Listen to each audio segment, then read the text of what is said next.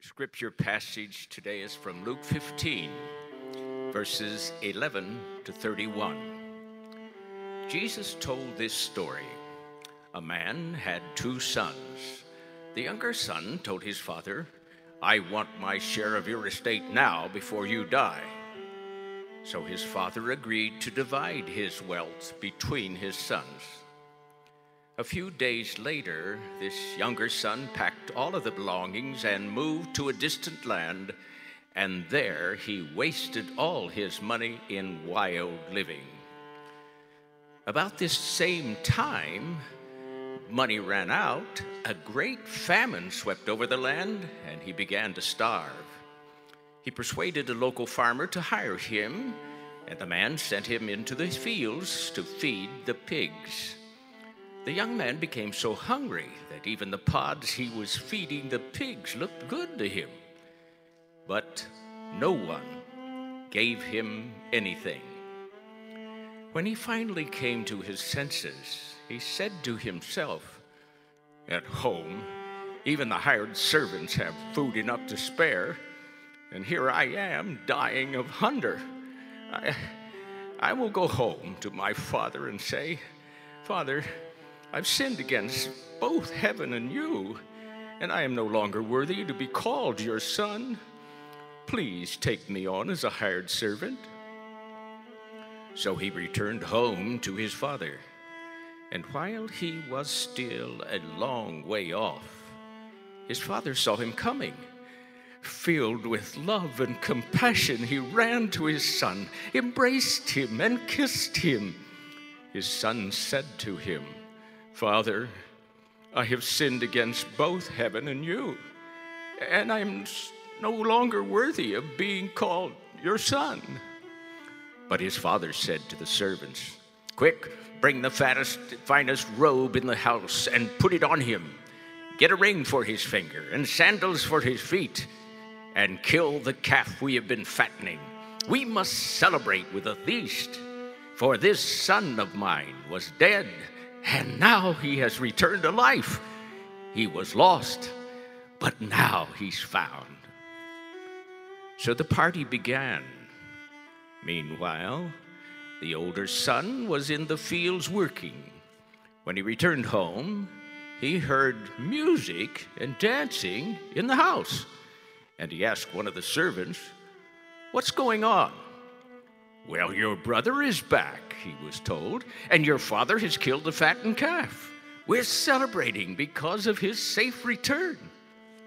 The older brother was angry and won't go in. His father came out and begged him, but he replied, 'All these years I've slaved for you and never once refused to do a single thing you told me to. And in all that time, you never gave me even one young goat for a feast with my friends. Yet when this son of yours comes back after squandering your money on prostitutes, you celebrate by killing the fattened calf.' His father said to him, 'Look, my son, you have always stayed with me, and everything I have is yours.'"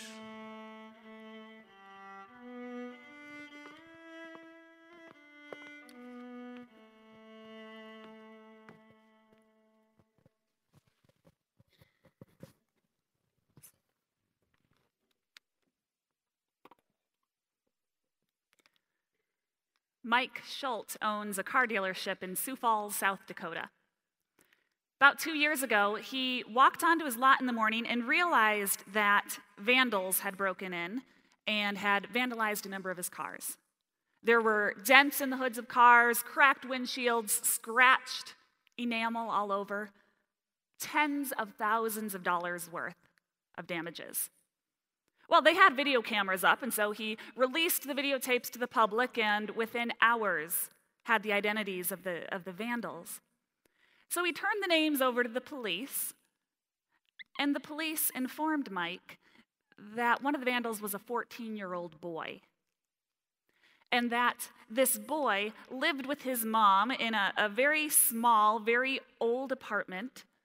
This boy walked 3 miles a day to and from school, and that there was no way they could even begin to pay back this debt.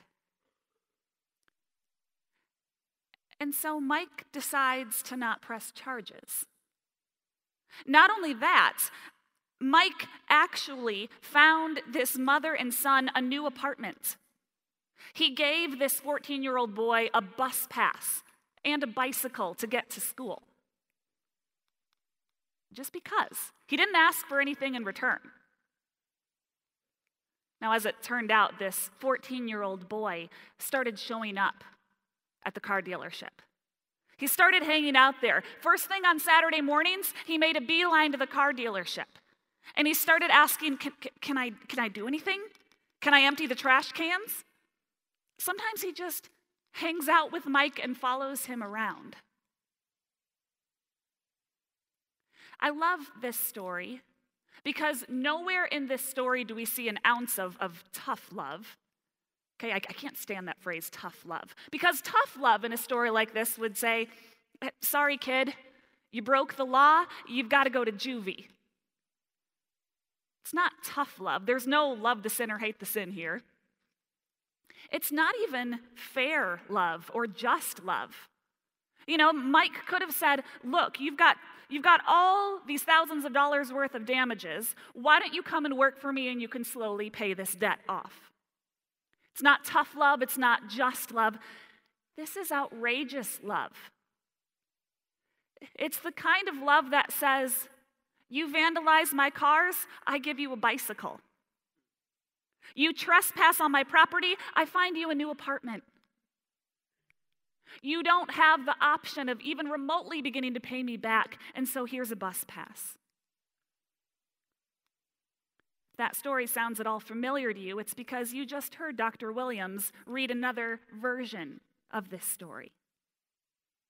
There's no tough love in the story of the younger son. Tough love is, boy, sorry, son, you squandered your wealth. Sorry, back to the pigs with you. It's not just love or fair love. The father doesn't say, welcome back, I forgive you. Okay, out to the fields now. It's outrageous love. It's the love that says, you stole from me, you wished I was dead, you squandered your money. Let's have a party. This is why Jesus is so offensive. This is exactly why people can't stand him, what leads them to get killed, because it makes people uncomfortable. This is not how things are supposed to work. The start of Luke 15, we read that the Pharisees came to Jesus. It said the tax collectors and sinners were all gathering around to hear Jesus. But the Pharisees and the teachers of the law muttered, this man welcomes sinners and eats with them. Yeah, they got it exactly right. They see clearly exactly what's going on, but they don't like it. This man welcomes sinners and eats with them. Depending on your tone of voice, this is either good news or disgusting news. This man welcomes sinners and eats with them. If Jesus had come as a baby and lived as a man among us today, I imagine the friends that he had on social media would make us blush. They would make us uncomfortable. This is why Jesus is offensive. If your understanding of the gospel is not at least a little bit offensive, then it's probably not the gospel. If your understanding of the gospel of Jesus Christ doesn't make other people uncomfortable, then it's probably a gospel that you've formed in your own image. This is why Jesus came.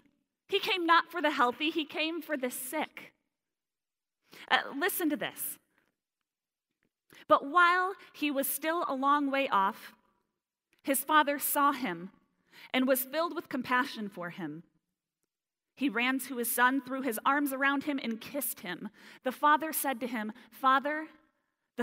him, Father, I have sinned. The father was looking for the son before the son came back.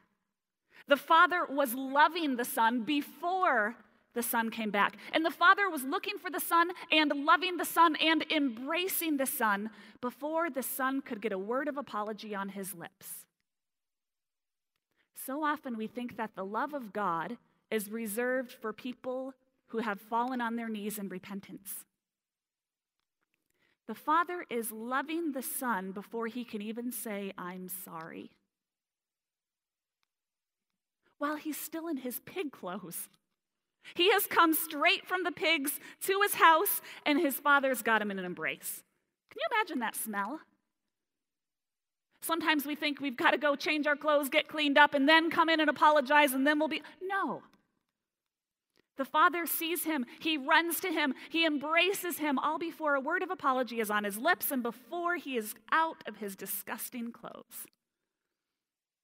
When I was 6 years old, my dad gathered up my sisters and I into the car and said, "We're going to celebrate Mandy's birthday. Hop in the car," and he drove us to a hog farm.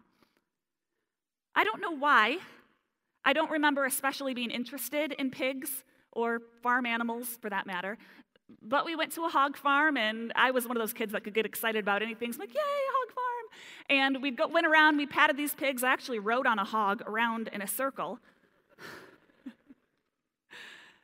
And that was how I spent my 6th birthday.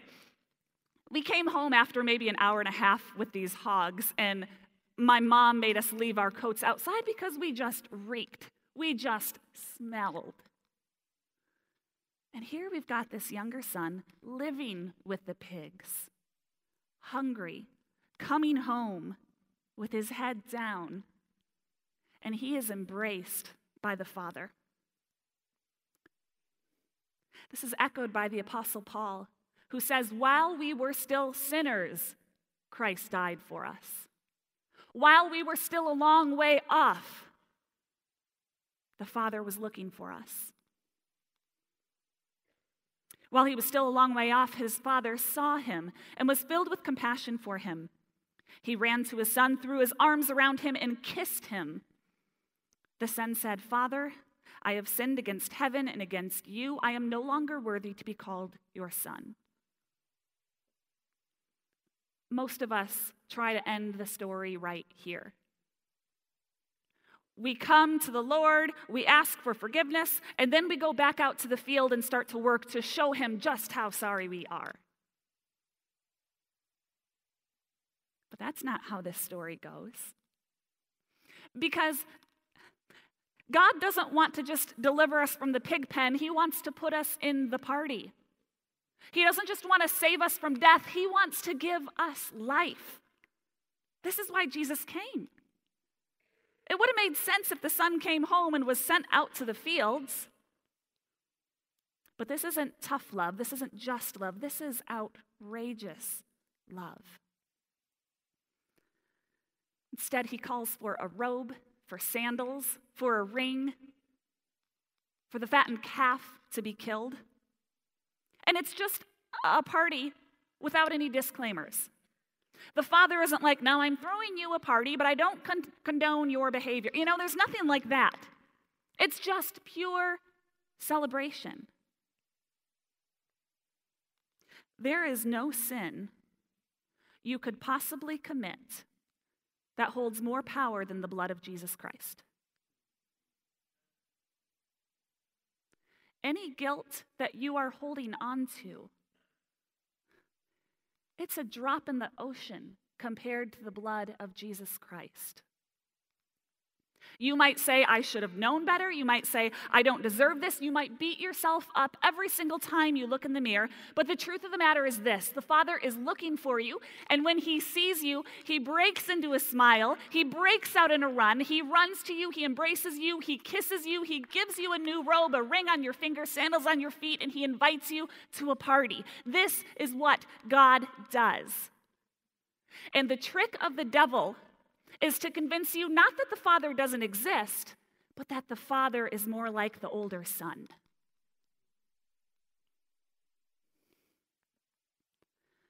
This is just the character of God. This party isn't an anomaly. Jesus actually tells 3 parables in John 15. There's the parable of the sheep, the coin, and then the parable of the lost son. Do you know how every single one of those stories ends? With a party. Consistently, over and over again, when the lost is found, we celebrate. We had to celebrate, the father said to the older son. The sin of the older son, by the way, it isn't that he was out in the fields, it's that he refused to go to the party. Now, my tendency would be to say, all right, we're going to have a party, but we're going to wait 2 or 3 months to make sure that you've really changed. Because what would happen if you have the party and then the son goes to bed and he wakes up the next morning and with a full stomach realizes, I think I want to go back out to the distant land again. What if the son left again? And what if the son left again and then wanted to come back again, wanted to come back a second time? Would the father welcome him back? And if so, how many times would the father forgive him? How many times could the son leave and come back? 7 times? 7 times? 70 times? But that's absurd. That is outrageous. That's offensive.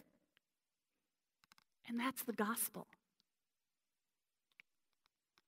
Now, some of us are uncomfortable with this, and we're going, well, but what about this sin? What about the wrong that he's done? There's got to be consequences here somewhere. Where's the justice? The reason why the son doesn't have to pay for these sins is because another son paid for those sins beforehand. I teach New Testament survey, and a while back I asked my students to read through Luke 15, to read this parable, and then to just jot down a paragraph on who they identified with the most in the story. I had a number of people say that they identified with the younger son because they had a period of rebellion. I had a lot of people say that they identified the most with the older son, who never really strayed much from the Lord, but noticed a judgmental spirit within themselves. But there was one that really stood out to me. This person said that he identified the most with the father because he'd had to forgive a lot of people in his life. But, he said, I would not have thrown a party because that was completely unnecessary and just rewards bad behavior. There might be a little bit of an older son hiding in there. But I thought, yeah, that's exactly right. That's the gospel. It's completely unnecessary and just rewards bad behavior.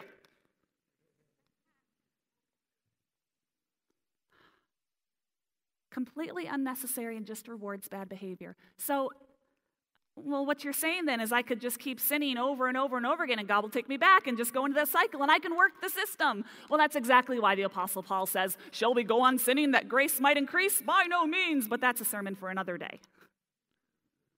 Because today, we are being invited into the party. Today is the day of celebration when the Father throws open the door and invites us all in.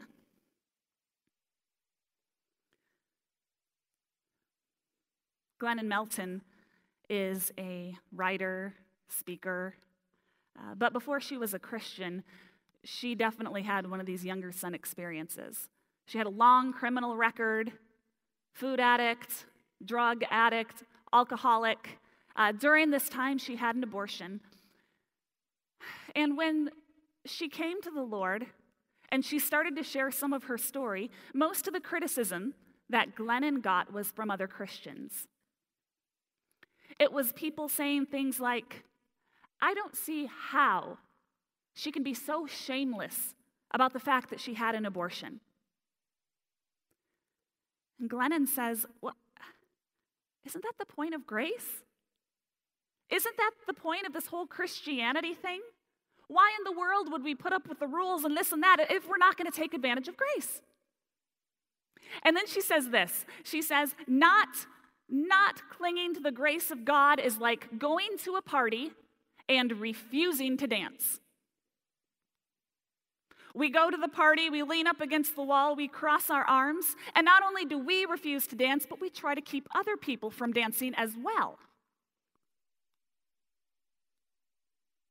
She says, I'm a former food addict, a former drug addict. Grace is the only high I have left. This morning, I invite you to come to the party. Not because of anything you've done, but come to the party and dance. Some of you might be afraid, well, but looking at my past, if I come there, if I dance, if I participate in this party, people might think I'm shameless. That's exactly the point. The enemy most likely isn't going to trick you to leave the house completely. He's going to try to convince you to spend your time in the field as opposed to the party. But you are invited to life, and life to the fullest. If you will, get a picture of God in your head. You can close your eyes, open them, it doesn't matter, but I want you to get a mental image of the face of the Father in your mind.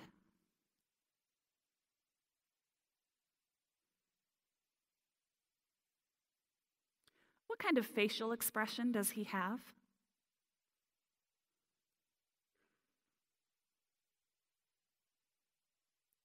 Whatever face you're imagining, I want you to imagine that face smiling at you. Not just with his mouth, but with his eyes as well. You know what that looks like.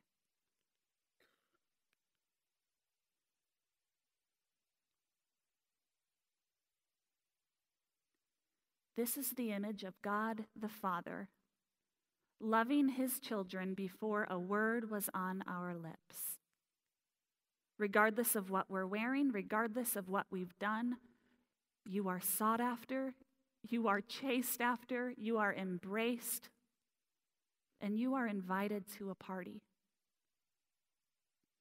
Heavenly Father, I ask that you would protect us from the lies of the enemy, that would have us relying on our own righteousness as opposed to the righteousness of Christ Jesus. Lord, I pray that we would step into the party with heads held high, that we would dance, and that we would allow those around us to dance as well. And now, glory be to God, who by his mighty power at work within us is able to do far more than we would ever dare to ask or even dream of, infinitely beyond our highest prayers, desires, thoughts, or hopes. To God be glory in the church forever. Amen. You're dismissed.